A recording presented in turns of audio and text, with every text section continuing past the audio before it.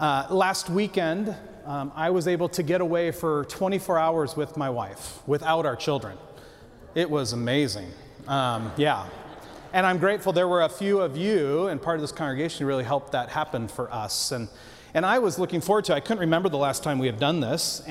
And so I got a little obsessed, and I started researching just different things going on throughout the entire city of Los Angeles. I was looking south, I was looking north, and I started to get overwhelmed with all the options in front of us. And so I narrowed down to about 3 or 4 places, and a lot of opportunities and things we could do, and concerts, and this was free and that was free. And I thought, I can't make this decision on my own.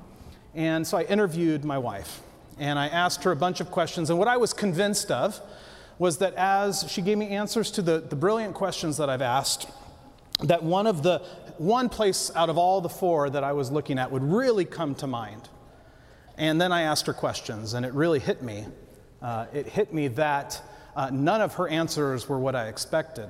My questions were about what kind of things we're going to do and restaurants you want to eat at. And what it dawned on me as she was answering my questions is that we have had quite a fall in our home.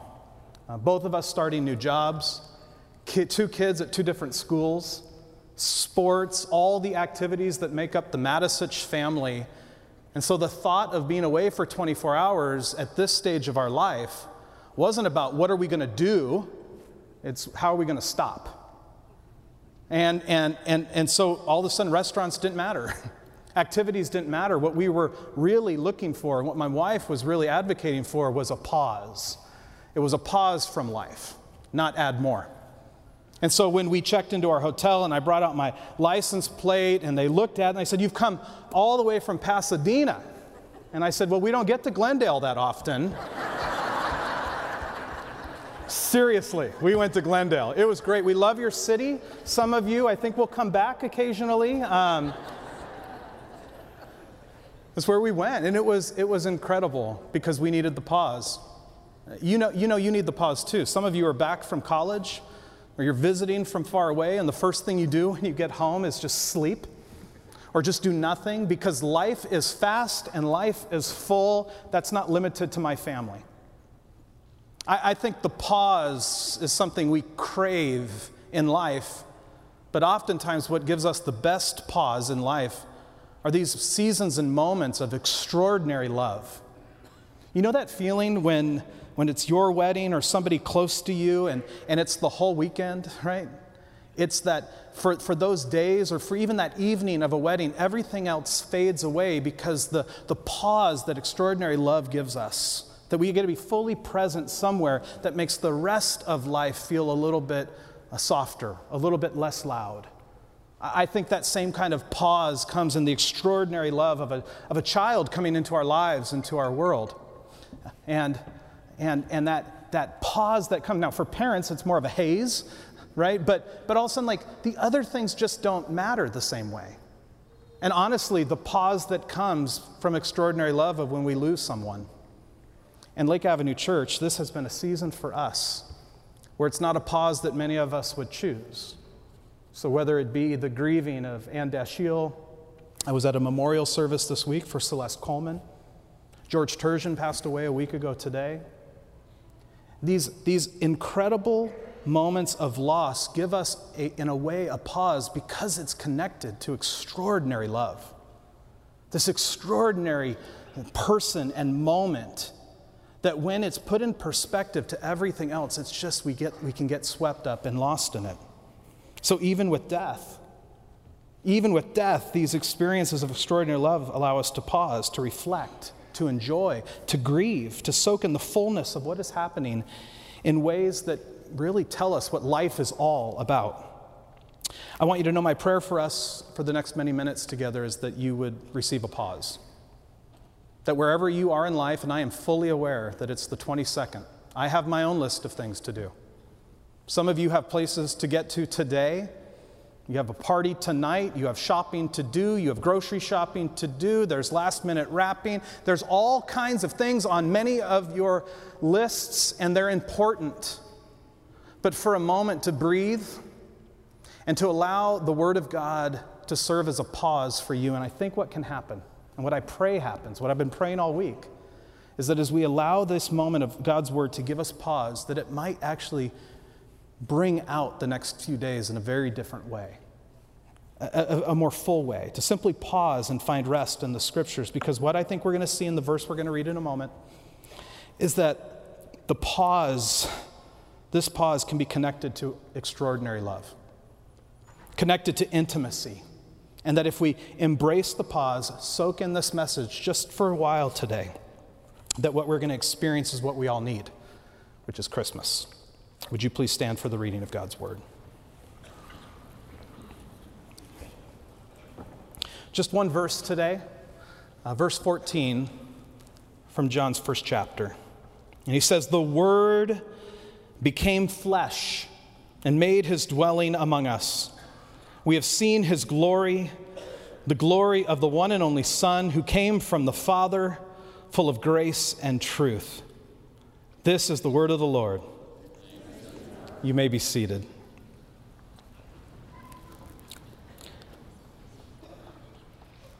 In the 20th chapter of John, he gives us the whole reason he's written this book. It's verse 31 when he says, "These things are written that you may believe that Jesus is the Messiah, the Son of God, and that by believing you may have life in his name." So just to be really clear, John is not writing an account of Jesus' life just so that we have history. He believes that Jesus is the Messiah, the Son of God, and he is writing these things down so that others might find that to be true and to have their lives be changed. John is writing so that anyone who hears his story would believe in Jesus, and the entire book pushes towards this purpose. Now, for the last 3 weeks, we have been in the prologue, the first 18 verses of the book of John. And in many ways, as Pastor Chuck did so well last week, this is that preamble. This is the teaser. What John is putting in these 18 verses is meant, in a sense, to draw you and me in to say, tell me more. And so up to this point, we've heard Jesus described as the Word. We've heard Jesus described as one who brings life. We've heard Jesus described as one who brings light into darkness. And we've seen, and even last week, that there's some who encountered Jesus and believed and became children of God, and yet there were others who couldn't see.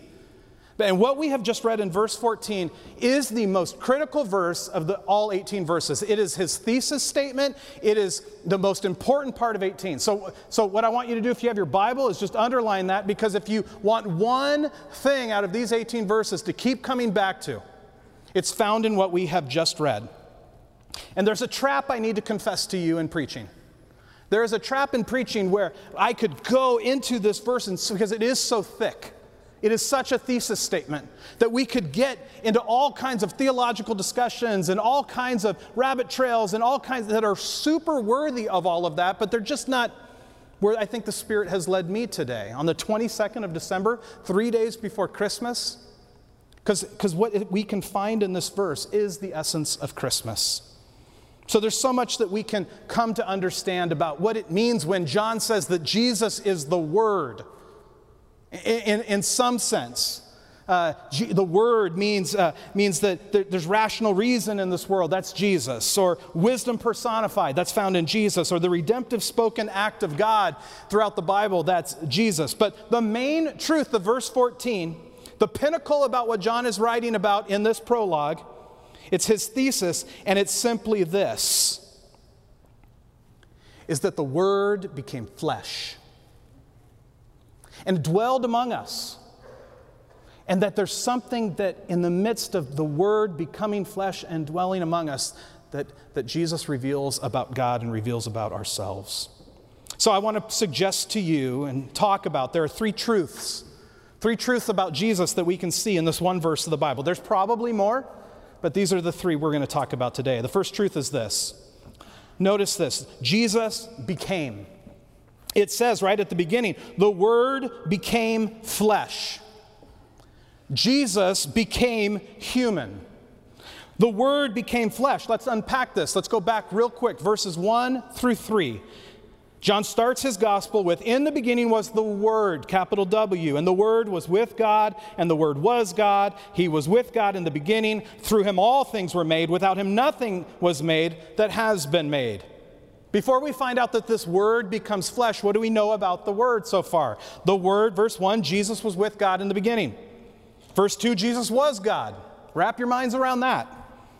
Now remember that John teaches that Jesus has always existed. From the beginning, Jesus has always been. In fact, verse 3 is going to affirm this when he says, without him nothing was made that has been made. And why is that important at Christmas? Brothers and sisters, Jesus was not made. Jesus does the making. So when our Christmas narratives tell a story like this, where in our minds we go, before Christmas morning, there was no Jesus.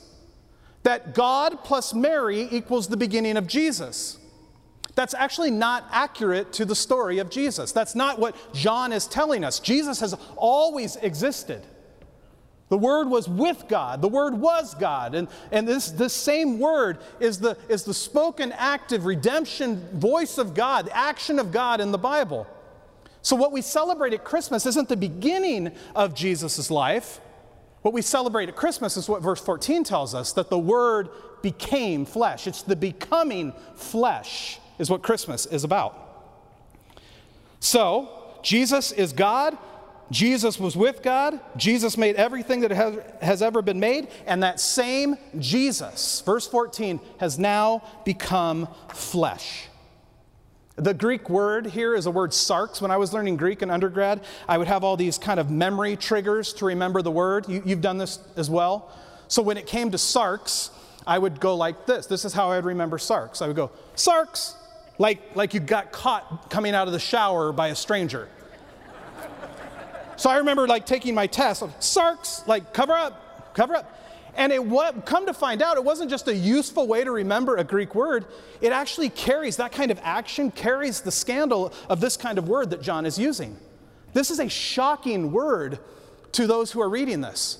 Sarx, I mean, Jesus became like flesh, like human flesh, like cover up flesh, like shame flesh, like flesh. So this trigger I have of covering up would have been mind-blowing to those who are reading this, that Jesus becomes flesh. So why is he using this word? It's a scandalous word. It's a risky word. And its use here in the Scripture is shocking. For one, notice what this is saying about God. It says that God is not just some force. He's not some principle out there in the universe. God is not some light within us or out to find. God, who is distinct from us and from this universe, became flesh. It wasn't God visiting a human body like a spirit in a machine. When John speaks sarx, speaks flesh, he's speaking of Jesus becoming human. Jesus became human. God wasn't pretending to be human. He wasn't teleporting into a human body. But Jesus, the Word, became flesh. And this is a huge shift in the story of God and how he relates to his people.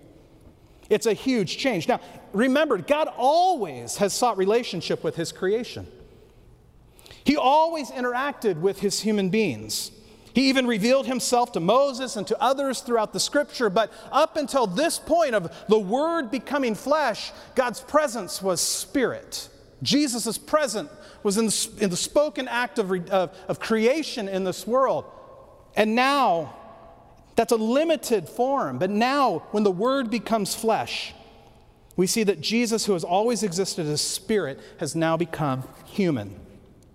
And this should be worthy of pause. If you know some of the Old Testament, you know there's a moment where God gives a glimpse of his presence to Moses. And if you know that story, those that were around and knew that this was happening, they were so blown away that they paused, that they began to worship. They couldn't just go on with the normal day because the living God revealed just a sliver of himself to Moses. And they stopped everything. How much more for us that the God of the universe didn't just give us a glimpse, but the Word became flesh. That ought to cause us pause. It's the kind of pause that has brought many of us into faith in Jesus, when you really think about that. Now, if our Christmas stories have God plus Mary equals baby, new Savior, it doesn't carry with it the same reality of depth of the living God who has always existed, always created, the wisdom personified in this world, rational reason in this world, the active, redemptive realities of God creating in this world. That same God now comes as flesh. The Word became flesh. First truth of 1:14 is Jesus became. The second truth is that Jesus lived. Look how the text continues. And he made his dwelling among us.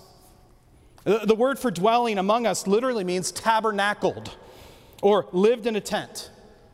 Again, we've got to go back to some Old Testament to understand, but this is a very intentional choice of language for John. John is calling to mind something very familiar to Jewish readers. See, after Israel left Egypt, God had Moses set up a tent, and it tells us in Exodus 25 that God wanted to dwell in their midst.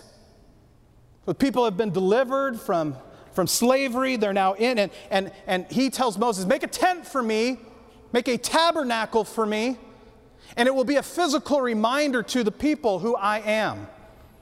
It's in that tent that we read God often manifested himself in a shining cloud that the Jews called the glory. He could not be seen.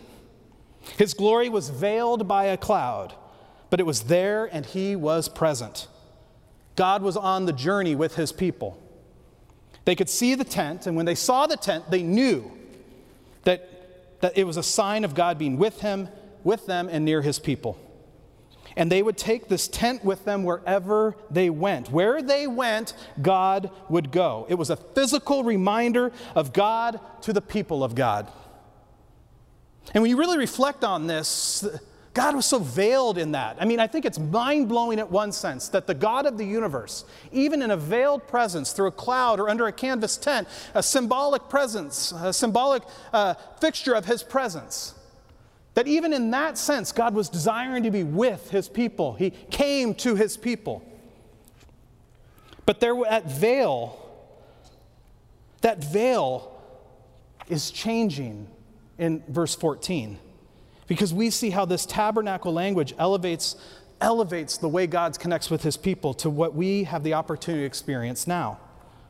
That a God who has always been with his people is now not found in a canvas tent. He doesn't have to be carried around as a symbol. As great as some symbols are in your home that remind you of God, those are only symbols in a New Testament world. We don't have instructions that say, do this in your home, set up some candles, and it will be as a reminder of God's presence. Why not? Because the Word became flesh and set up a tabernacle in us, among us. His dwelling has come to us. So God's presence that was once found in the symbolic nature of a tent is now found in the person of God becoming flesh and setting up shop among us. Eugene Peterson's translation of this text said, and he moved into the neighborhood. It was that physical. It was that different. And this is worthy of a pause. A God that sets up to dwell, to tabernacle with his people in the flesh.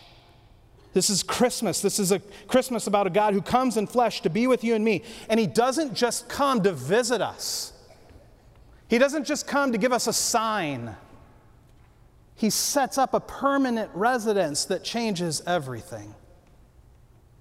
When I was a junior in high school, my mom got remarried to my stepdad, who's still my stepdad, and he was here at the 9 o'clock service. I remember the first time she went on a date with him, or early on into their dating. He had a sailboat, and he needed some help with something. So my brother and I in high school went down to this boat, and he said, I can't pick this, I don't even remember what it was, but if you guys could help me move it from here to there.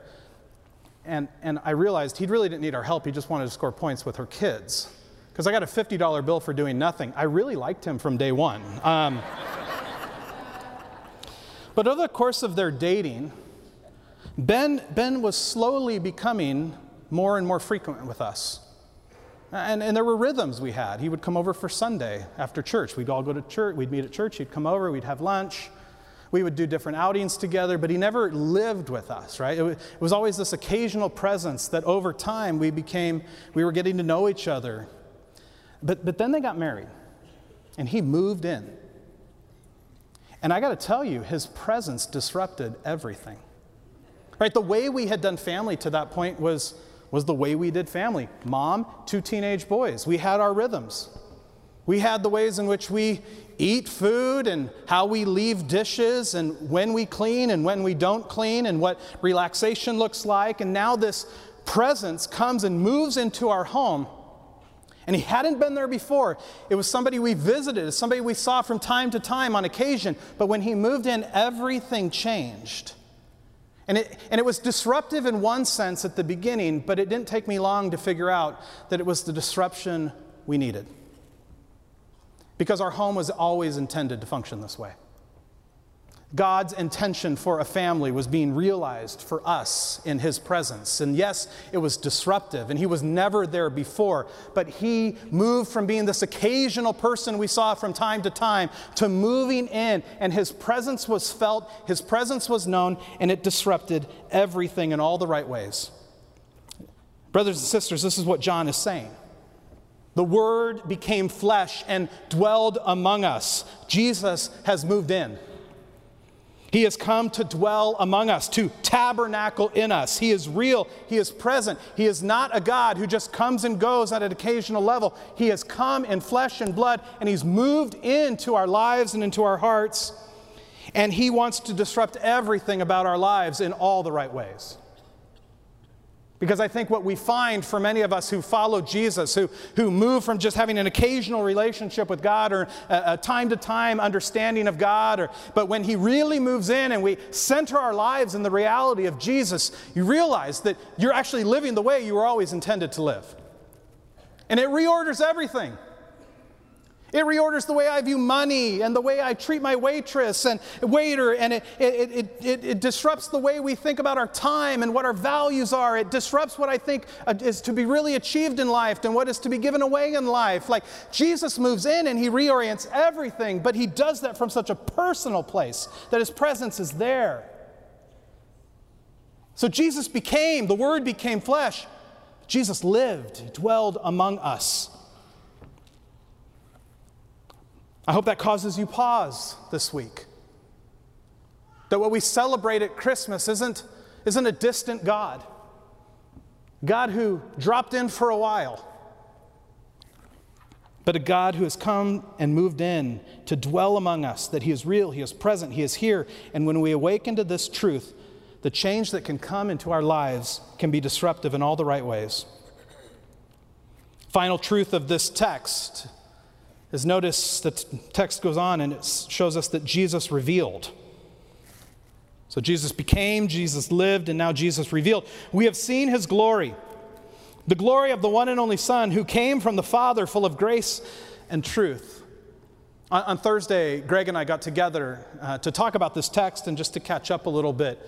And you can just hear him. He goes, "Jeff, do you see what's happening here?" I could do a great Greg, but I'll do it another time. He goes, John is exploding. He's not just giving a theological paper about the Word becoming flesh. He's exploding. He's saying, and we've seen his glory. The glory of Jesus, the Son of God. And he's full of grace and truth. He goes, this just leaps off the page. It's not a theological position. It's John's testimony at this point. This is him communicating that Jesus literally became flesh, moved and dwelled among John, and John saw the glory of God through the person, the human of Jesus. And this is scandalous, just as scandalous as Sarks.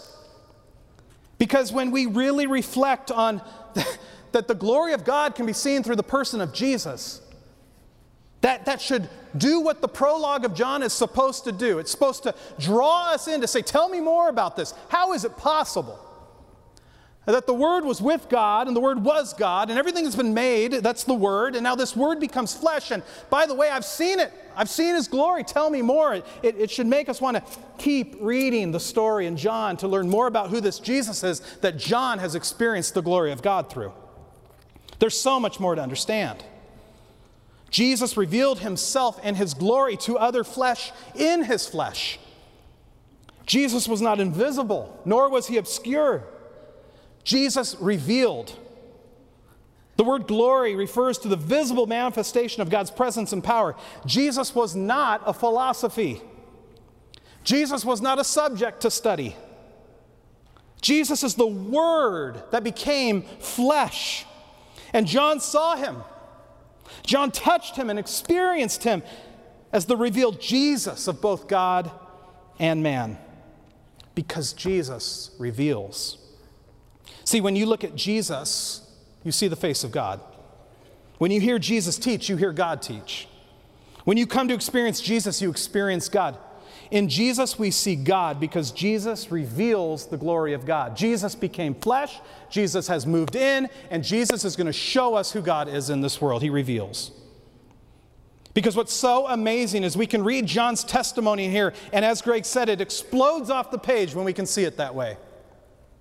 But the truth is, many of you, this truth isn't limited to John's experience of Jesus. Your lives explode off the page saying, I've seen it too. Let me tell you my story of God's glory. Let me tell you the time in my life where God showed up and He moved into my life and He revealed to me who He is, and my life has been changed. In my own story, whether it be divorce or injury or loss, I as well have my own story of seeing God's glory. I'm blown away. I'm rarely on Facebook, and when I am most drawn to seeing what's going on with former high school friends of mine and classmates. And this last summer, we were in Ojai out to dinner with my family, and I saw a classmate that I had grown up with since 4th grade. Now, if you would have asked me a week before about this person and said, do you think they're following Jesus? I would have said, there's no way. I mean, there's just no way. And the guy comes up to me and goes, Jeff, I go to this church, and by the way, we listen to your sermons all the time. And I said, I'm so sorry. And he's like, oh yeah, and then this person and this person and this person. And all I can say is that God is still in the business of revealing who He is to people so that people can become alive to God. In 2 weeks, we're going to have an all-church service at 10 a.m. We got 5 people being baptized. The very act of baptism is declaring, I've seen it. I've seen the glory of God. It's not just an intellectual fact or a neat little piece of Bible trivia, that the Word became flesh and has dwelled among us, and in dwelling among us, tabernacled in us, I have seen the glory of God. And this is what Christmas is about, the Word becoming flesh and the Word, Jesus, revealing the glory of God. And my question for you and for me is, can we slow down enough to really let that soak in? Or are we moving way too fast? Or do we have our Christmas narratives that are already formed, in which we don't really take Jesus back that far, so the beauty of this can be lost on us? So how might we apply these truths of Jesus became, Jesus lived, and Jesus revealed? I have 3 thoughts for you, and the first one is this. Recognize that Jesus is bigger than a Christmas story or a tradition. Jesus is here. Jesus is real. Jesus is not a story, He has a story. And what's so amazing about the story of Jesus, if you keep reading in John, is that He wants you and me a part of His story.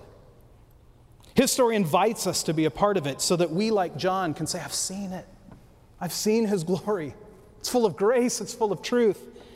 It's not a story that was limited in time, it's a story that continues to unfold. All of creation is going to explode like John to say, I have seen His glory. So again, in my own life, whether it's my parents' divorce, serious physical injuries, heartbroken, failure, death, I have seen the glory of God, and you are sitting among many in this room who say, I've seen it too. That at the lowest point in my life, or when it seemed like there was no hope, or it looked like everything wasn't going to make sense, that the Word became flesh and dwelt among you in a way that awakened you to the glory of God, and it reoriented everything, disrupted your life in all the right ways. So this Christmas, know that Jesus is bigger than a Christmas story or simply a tradition. Because the second point is this: Jesus is up close and personal.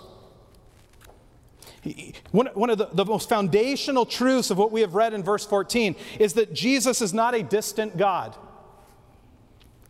Jesus is not a God that we work to get close to. It seems to me that all the other religions and philosophies in this world have the pressure being on you and me to get close enough, to know enough, to learn enough, to be enlightened enough, to memorize enough, or to unmemorize or unfilter enough, that we've got to do a whole lot of work to get to a place to get closer to the philosophy, to get closer to the God. And what we see is that the Word became flesh and dwelled among us. Christmas and Christianity is about a God that we don't work to get closer to. It's a God who did all the work to get close to us. That is Christmas. Jesus tabernacles in us. He sets up among us and in us. He is here. And if you are a follower of Jesus, if you are a faithful part of Lake Avenue Church, my question is, does this motivate you? Does this wake you up this season? Is it louder than the list you have? Is it louder than the grocery shopping that needs to get done? Is it louder than all the things that come this time of year? That what we celebrate this time of year is that the Word has become flesh and dwells among us, and we can see the glory of God through this gift of Jesus. Because for all of us, for you, for me, for any human being that has lived, will live, is living, that all of this is motivated because Christmas is about us. Christmas is about the celebration of the Word becoming flesh, dwelling among us. Because that's how wild Jesus is about us. All this for you and for me to be in relationship with God. All this so that God will tabernacle, set up, move into your life, reorient everything. It's certainly worthy of all of these lights. It's certainly worthy of all these rich songs that we sing. Christmas is about the Word who becomes flesh, who is so up close and personal with His people that this final point is this. Did you get the impact of Jesus becoming flesh is this, is that He gets it. Jesus gets you. Jesus fully understands what it means to be a human being because He became human. Jesus understands our pain. Jesus wasn't visiting flesh, He became flesh. Jesus is more than just proximate with us, not a tent that we center around. He's intimate with us. The intimacy of Jesus is an intimacy of understand, that we have a Jesus who understands our emotions, who understands the human experience. He identifies us with us in our pain, in our joy, in all of it. It's not a transcendent reality. We have to kind of lose all of our earthly stuff to get away, that this isn't the real world and that the real enlightenment is up here. No, Jesus is here. He's real. He's moved in. He's tabernacled in. And so He fully gets it. He understands. He understands. Some of you are so incredibly lonely right now. Jesus gets it. Some of you are in such deep grief right now. There's plenty to grieve in this church with the loss of such beautiful lives. Such faithful lives. Jesus understands that grief. Some of you, life is awesome right now. Jesus gets that too. He understands your joy. He's proud of your accomplishment. He celebrates your bonus. He's thrilled with the way your family's working out. He gets it. So the lows of this life and the highs of this life, that's Jesus. The Word became flesh, dwelled among us. He understands. He understands love. He understands the lost. He understands when love is lost. He understands heartbreak. And this is why Christmas is so powerful. It's not that God and Mary had a baby. It's that Word became flesh. So the baby that came is the same God who created everything, who has always existed, now becoming flesh, because He's an up-close and personal God who gets it. And He gets you, and He understands you, and no matter what your biggest failure is or your biggest regret, He gets it. And this is what we celebrate at Christmas. Because He gets it, and He finds a way to forgive it, to redeem it, to have it all make some kind of sense. Because He cares that much about you. He cares that much about me. There's an image I've carried for many years about how I understand my relationship with God. And when I was in youth group, some of you are my age, there was a famous song that we sang all the time. I don't think I love it, but Jeremy, remember that Big House song? It talked about God having a big house with lots and lots of rooms. And I think, that's how sophisticated the lyrics are, seriously, lots and lots of rooms. But as a teenager who became a follower of Jesus, this idea was super helpful to me. And I've always pictured this big home that God owns, and it has an address, and I'm a child of God, and in this household I have a space, I have a room. My identity comes from that. It's a place I belong. I know whose house it is. I know that I don't own it. I, for years, identified with this idea that in this massive house that God has, I have a room. I have vicinity to God. I'm His. But not many years ago, through an incredible relationship with someone I've lost this last year, he challenged me to stop thinking about having a room in the house and experience the Jesus who comes into my room and sits on my bed and creates relationship with me. And as a kid who didn't have a dad that did that, that's a tough thought to wrap your brain around. What do you mean, a God that comes into my room and wants to dialogue? I mean, I belong and I do all these cool things for God. I mean, when I go out, I let everybody know where I live, what I'm about, who I am, and I got a room here and you should get a room too. But I've moved in my understanding of Jesus from vicinity to God to intimacy with God, and I now can give testimony that I know what it means that the Word became flesh and dwells among us, not dwells around us, dwells in us. And that's my Christmas prayer for anyone who's hearing this, is that this Christmas, the power of the Word becoming flesh and dwelling among us and pointing us, revealing to us the glory of God would be your Christmas story. That you would understand that Jesus became flesh and blood and has moved into your neighborhood, into your room, into your life. And this is worth a pause. Because like any good pause, all of this is motivated by extraordinary love. An extraordinary loving Father, an extraordinary loving God who wants to be in intimacy with you and me, His creation. See, Christmas is a time where we celebrate that the abstract was made concrete, that the invisible was made visible, that the intangible was made touchable. And this is what Christmas is. Christmas is a celebration of the moment when the Word became flesh. And when you think about it, He could have come any way He wanted. And He does throughout the Scripture. He comes in all kinds of different images. But at Christmas and what we celebrate and what we worship and what we allow to change our lives is that He came as flesh. I want to give you this moment to pause. Jeremy and Rebecca, I've chosen a song that helps us to do that reflection. I've chosen a song that will help us pause, to reflect, because I know what the rest of your day is. I've got one too. But to soak in this pause in such a way that when you leave here, that maybe the 24th, 25th are just much more deeper and more fuller because of the reality of the Word becoming flesh. So reflect during this song.